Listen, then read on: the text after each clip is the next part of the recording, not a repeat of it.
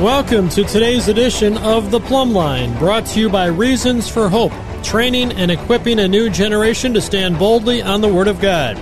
You can find information about them at r4h.com. That's the letter R, then F-O-R-H.com. I'm your host, Jay Rudolph, and I'll be joined by Megan Hill today to discuss the importance of the local church. Stick around for this topic and our visits, and you can reach me anytime at this email address, theplumblineradio@gmail.com. Plum is P-L-U-M-B, theplumblineradio@gmail.com. Life can be tough, and sometimes we all need a helping hand. That's where Integrity Counseling Group comes in. At Integrity, we're not just counselors. We're your companions on the journey of healing. We believe in restoring connections with yourself, with your loved ones, and with your faith.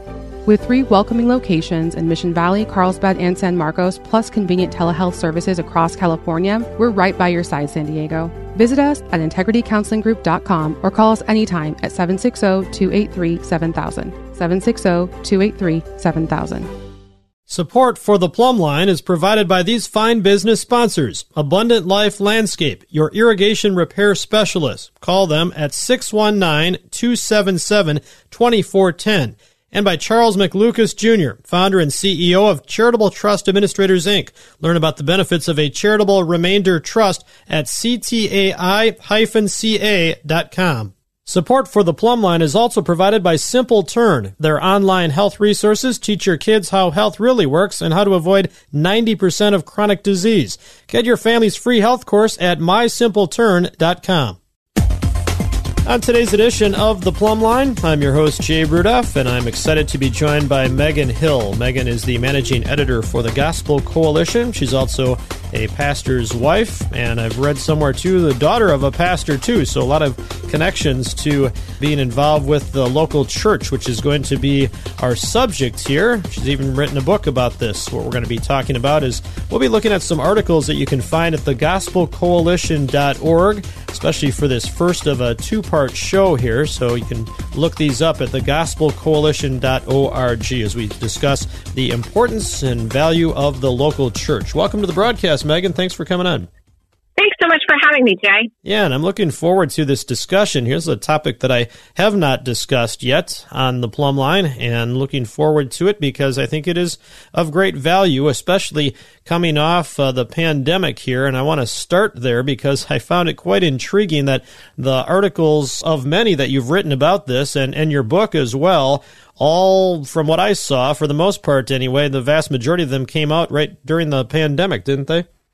Yes. So, the thing about writing a book is that it takes, sometimes 2, sometimes 3 years from the time you start writing it until it's actually published. And so 2 years before the pandemic, I signed a contract for a book on the local church and began writing it, and then turned it in, a year before the pandemic. And then it was scheduled to come out in, I think, April or May of that year when the pandemic descended upon us. And so, at the time I was sort of shaking my head thinking, this is what terrible timing. Nobody wants to read a book on the church when we're all live streaming from our homes and not able to go to church. And yet I feel like the Lord was gracious in that. And I had a number of people reach out and say, I was really missing my church. And so reading your book gave me an opportunity to remember what I love about it and look forward to going back. Yeah, I can see it being a benefit, really, because, people were locked up, too, and they maybe had more time to read. And so, A Place to Belong is the title of it. And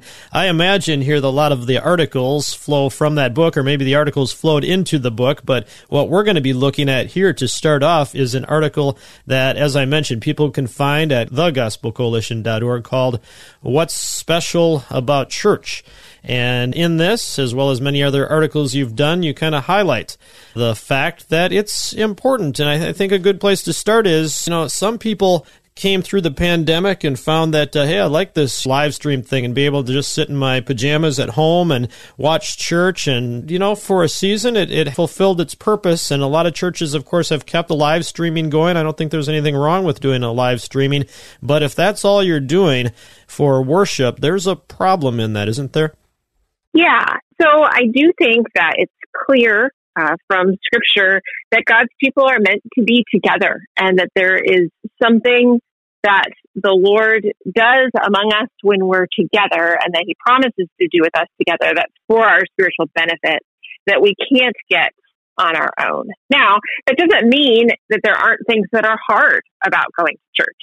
Part of the reason why it's so appealing to stay home and live stream is because the church is full of sinners. And, when we come, there are people who are going to, whether it's rub us the wrong way or sin against us or overlook us. There's going to be things that happen that are hard things in the church. We're going to have pastors who are not perfect men, and we're going to have experiences in worship that are not sort of what we would think. And if you have children, you've got squirming kids in the pew next to you, and you have to figure out how to care for them. And so there are things that are hard about the church. And so on one level, we kind of understand why it's easier not to be there. And yet, at the same time, it seems to be the testimony of Scripture that it's worth it, that even the hard thing is worth doing for our own spiritual good. Yeah, amen. And we're going to get into that quite a bit here. I want to bring up a key verse in this whole subject in just a second here. But before I do that, as you were right at the beginning of your comment there, the thing that popped into my head is that little anecdote about if you ever find the perfect church, it's not perfect any longer because you're going there now, or something like that is how it goes, right? Yes. The church is perfect until you join it or something. Yes, exactly. We bring our own sin and our own struggles and our own weaknesses to the church as well. Yeah, and we need to recognize that that's why we'll not find the perfect church, because as you said right at the beginning, this church is full of sinners, and many of those sinners are redeemed sinners, and the blood of Jesus Christ has paid for their sin, but they continue to struggle with that sin. And many others there, at least hopefully many others there, are yet not redeemed, and they are going there to learn the gospel and to hear it, and hopefully come to faith in Jesus Christ. Hopefully there's, a healthy number of those, too, that are in the process of coming to faith in Christ. Some are in the process of sanctification. Others are, just learning about Christ and hopefully going to come to faith in Him. In fact, as I say that, let's take this opportunity maybe to, as we talk about the importance of church, it's multifunction. Churches have the role of building up and edifying the body, those who are already believers, but also the function of leading those who might come through the doors to faith in Christ. And so what does that look like? Someone comes in, they don't know the Lord Jesus, and what does it look like for them to come to faith in Him? Yeah, so the Bible is quite clear that all people are sinners and that our sin cuts us off from relationship with God because God is holy, and so He can't have a relationship with sinners. And so the problem of our sin has to be dealt with in some way, and the Lord graciously provided the Lord Jesus, who was God, to become man and to live a life of perfect obedience on earth, the perfect obedience that none of us can do, and then to die on the cross. Though He didn't sin at all, He died on the cross to pay the penalty for our sins, so that then when we look to Him in faith, when we say, Jesus, I have sin in my heart, and I can't fix this sin problem, but You lived a perfect life, and You died, and then You rose again on my behalf, and I trust in You. Then when we come to Him in faith, then the Lord has a relationship with us, enters into a relationship with us through the blood of Christ, and we can live in His presence, and He gives us His Spirit to dwell in us, to teach us about Him, and also to lead us in paths of holiness that are pleasing to Him. Yeah, it's as simple as that. Repent and believe. Doesn't take us real long to share that message of the gospel. The good news is what gospel means, and because that's what's encompassed. Understanding you're a sinner, agreeing with God, and then turning. Changing your mind is basically what repentance is. Instead of going full bore into the sinful lifestyle that you have lived, God gives you the grace and the power and the ability to turn, to repent, and come to Him in faith. And when you do that, and you believe in the Lord Jesus, who took your sin upon Himself on the cross and paid the penalty for your sin, and then He rose from the dead, victorious over sin and over death, and now you can live eternally with Him and have forgiveness of sins when you repent and believe. If this message is, maybe you still have some more questions, maybe this is all brand new to you as you tune in here to the Plumb Line.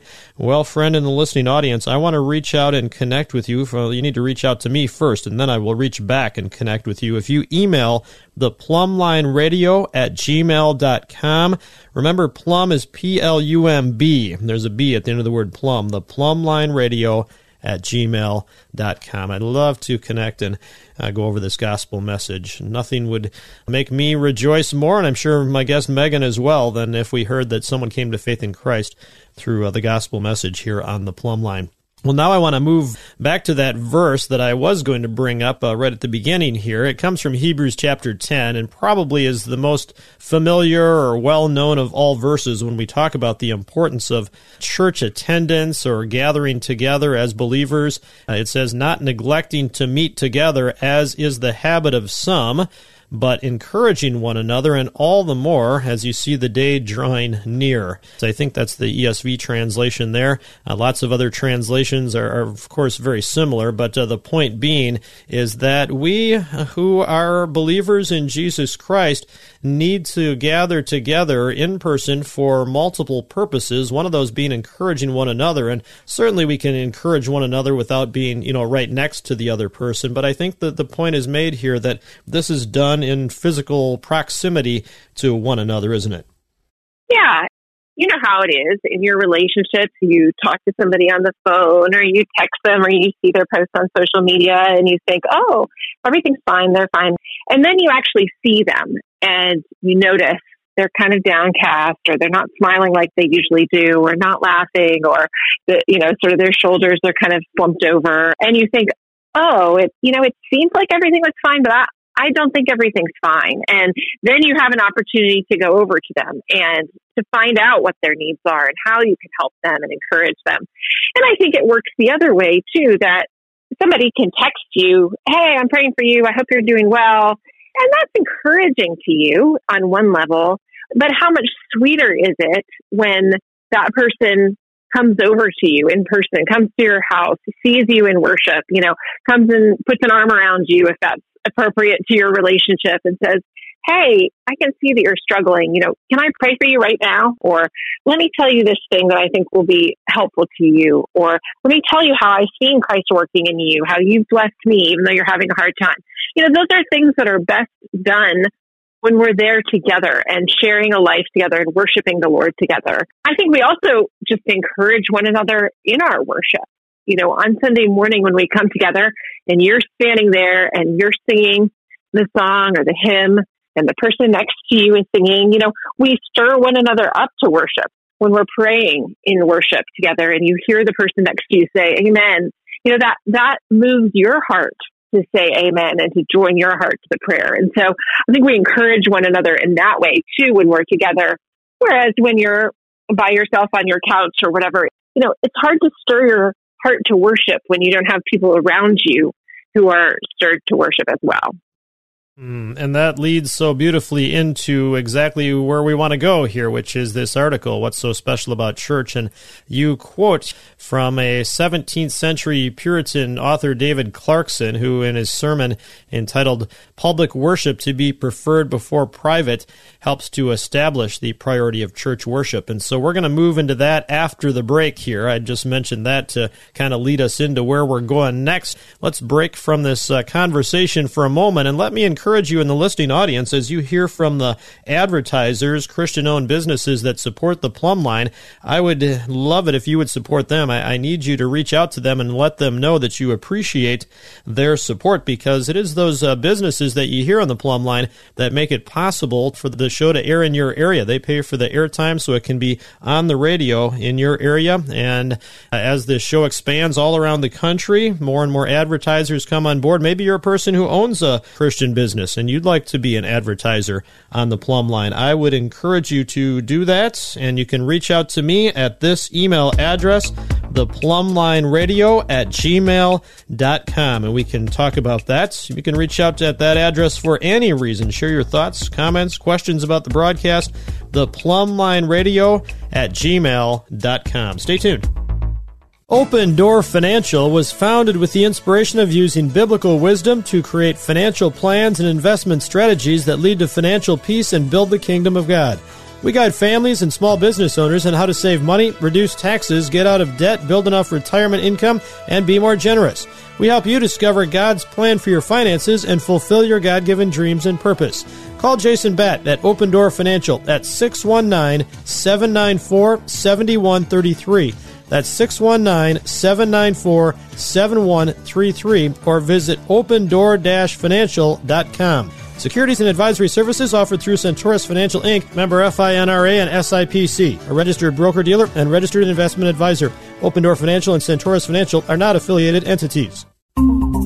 Thanks for tuning in to the Plumb Line. I'm your host, Jay Rudolph. On the broadcast today, I'm joined by Megan Hill. She's the managing editor of the Gospel Coalition, and we're turning to the gospelcoalition.org website for some of our discussion here, because Megan has a number of columns about our topic, which is the importance and value of the local church from a biblical perspective. What's so special about church is the title of the article. And as we went to the break, I mentioned a sermon from the 17th century called Public Worship to be Preferred Before Private. And you refer in your article to some of the points made there by a Puritan, David Clarkson. And we were just kind of leading right into these with your last comment about the importance of public versus private worship. Now, there are certainly good things, and the Bible does talk about and show a lot of times where people on their own, will go into their prayer closet and pray and worship and things by themselves in the peace of their own home, and all those things are valuable.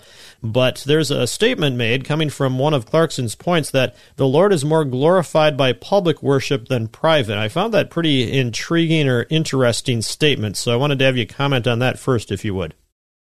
Yeah, so Clarkson does say the Lord is more glorified by public worship than private. And I think you make a good point that it's not that the Lord doesn't want us to worship Him in private. He wants us to be continually in worship before Him and to be praying and to be giving praise to Him and having a word of praise always on our lips. And so the Lord loves that when His people praise Him in private. But there is something about the assembly of God's people that gives a special glory to God. And I think that comes from a few different places.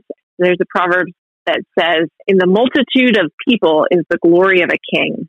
That how do you know that a king is important? Well, it's because he has a whole nation that's under him.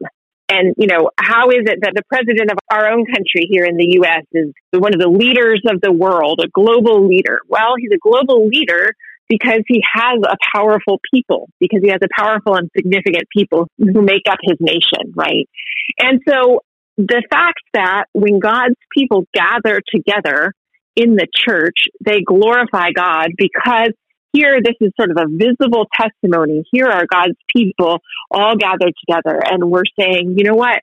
God is great because He has this people. We think even of, in Revelation, that beautiful picture of the multitude gathered before the throne, the people from every tribe and nation and language that no man can number, the Apostle John says. And so that's sort of the ultimate revelation of God's multiple people glorifying Him. But we see little glimpses of that here on earth.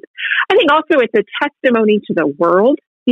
When the people in your community, the unbelievers in your community on Sunday morning, they're headed off to the beach, or they're headed off to grandma's house, or off to Home Depot to get supplies for their home project or whatever, and they drive past or they walk past your church. And there, in your church is a parking lot full of cars or a group of people gathered together. Well, there's a public testimony that happens there. Even those unbelievers sort of notice, they might not have spiritual eyes to see, but look, those people are getting together, and they're getting together to worship their God. And it gives public testimony to the greatness of our God in a way that our sort of private prayers in our prayer closet don't give that same public testimony. Yeah, certainly. And I just thinking as you were sharing that about, the tent revival type services, and some churches, when they're in good climates, they'll do outdoor services. And I think that's part of the reason, so people can see people gathering together. And that's the purpose too of, I think of baptism, why are baptisms most often done publicly for that very reason too. So yeah, I can see exactly what you're saying. Yeah, I mean, I just think we can't overestimate the value of God's people coming together, and who knows, what spiritual fruit it might bring. What I know, even in our own church, we've had a number of unbelievers who come to worship just because they were driving by and it was Sunday morning and they thought, oh, here's a church. Let's go in and see what's going on. And so that does bring glory to the Lord when we have that public testimony. Yeah. Well, the second one of these points that is brought up is there is more of the Lord's presence in public worship than in private. And so expound upon that a bit, if you would. Yeah. So we don't always feel close to God in public worship. You have, if you're a parent, you've got wiggling kids next to you. If you're a musician, you probably notice the off notes and the wrong tempos that are taking place in the music. If you're a pastor yourself, you might think, oh, this sermon that I'm preaching is not very good. There are often things in public worship that don't necessarily make us feel close to the Lord. And yet I think in all things, we're not ruled by our feelings, but we're ruled by what the Word of God says is true. And it seems like the Bible teaches us that God is especially pleased to be among his people when they gather together. The New Testament calls the church the temple of the Holy Spirit, the dwelling place of God. And it's that the Lord promises to be there, to be among his people when they gather together. And then the verse in Matthew 18 that's familiar to many, where 2 or 3 are gathered in my name, there I am among them. That Christ promises his presence with his people when they gather together. And so I think we can take that to worship, on those days when we don't feel like being there, when we don't feel like the Lord is near, we can take those promises to him and say, but Lord, you promised that you would be there. You promised that this is the dwelling place of your Spirit. You promised that you minister to us by your word and by the ministers of your gospel who preach your word. And you promise that you hear our prayers and our praises. And you promise that you will be there. We can take those promises to him, and then we can look for him to be present and to do his work when we're gathered. Another note on this second point here. We're not going to have time to get into another column that I was hoping to get more into. Your Church is Your Family is the name of that column that people can read at thegospelcoalition.org. But that kind of fits in with this point as well, because this is where the church is where we're brought into this loving circle of God's family. Yes. The scripture uses a number of metaphors for the church. It's called a family. It's called a body. But kind of this idea of all of us with our various personalities, our various gifts, our various abilities, and yet we come together, and in coming together, we're sort of more than the sum of our parts, just as in a family or just as in a body, as each one contributes what they can do and the gifts that they have been given, it builds up the whole thing. Yeah, and that leads right into point number 3, which will wrap things up here nicely for us. It's public worship is more edifying than private.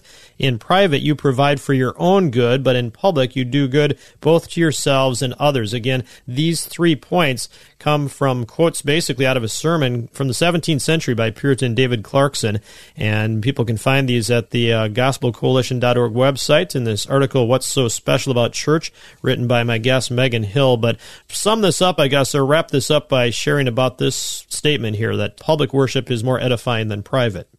Yeah, so when you come to church with other people, you get the benefit of worshiping with other people. And so you also, when you sing, you're helping other people to sing. As we said earlier, when you say amen to something that the Lord has used in your heart, you're encouraging other people that there's something of value there. Even just by your own act of saying, I'm not going to go to the beach Sunday morning. I'm going to go to church. I'm going to be there for those people. You are caring for them and saying, you, people in my church, are more important to me than anything else I could be doing this morning. And so I'm going to commit to being here. And so we serve one another in that way. Yeah, and our service is worship to our God when we serve him and we do the works that he has made for us to do, as it talks about in Ephesians chapter 2, verse 10. We are God's workmanship and created in Christ Jesus to do those good works that he has appointed beforehand for us to do. That's a form of worship as well. And so all of this is kind of encompassed together within the public sphere of the local church, which we hopefully all attend. And if you're someone who maybe this is kind of all all new to you here, this whole aspect about going to church. You've stepped maybe through the church door on Christmas once or Easter once or twice or something like that, I do encourage you to reach out and contact me. I can put you in connection, I'm sure, with Megan as well to discuss more about this great value and benefit and importance of the local church. That's our subject from a biblical worldview on the Plumb Line. My guest, Megan Hill, and we're going to tackle this from some other facets or aspects on the next edition of the Plumb Line. It's going to have to wrap up things for this one, but I do encourage you to return and join me for the next edition, and you can reach out to me via email at this address, theplumblineradio@gmail.com.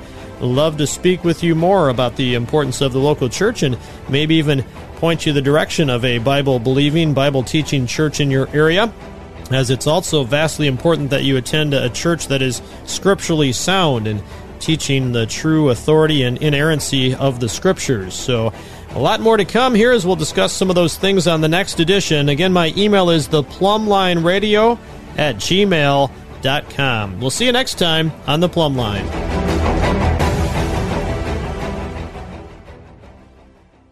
The Plumb Line has been sponsored by Reasons for Hope. Check them out at r4h.com.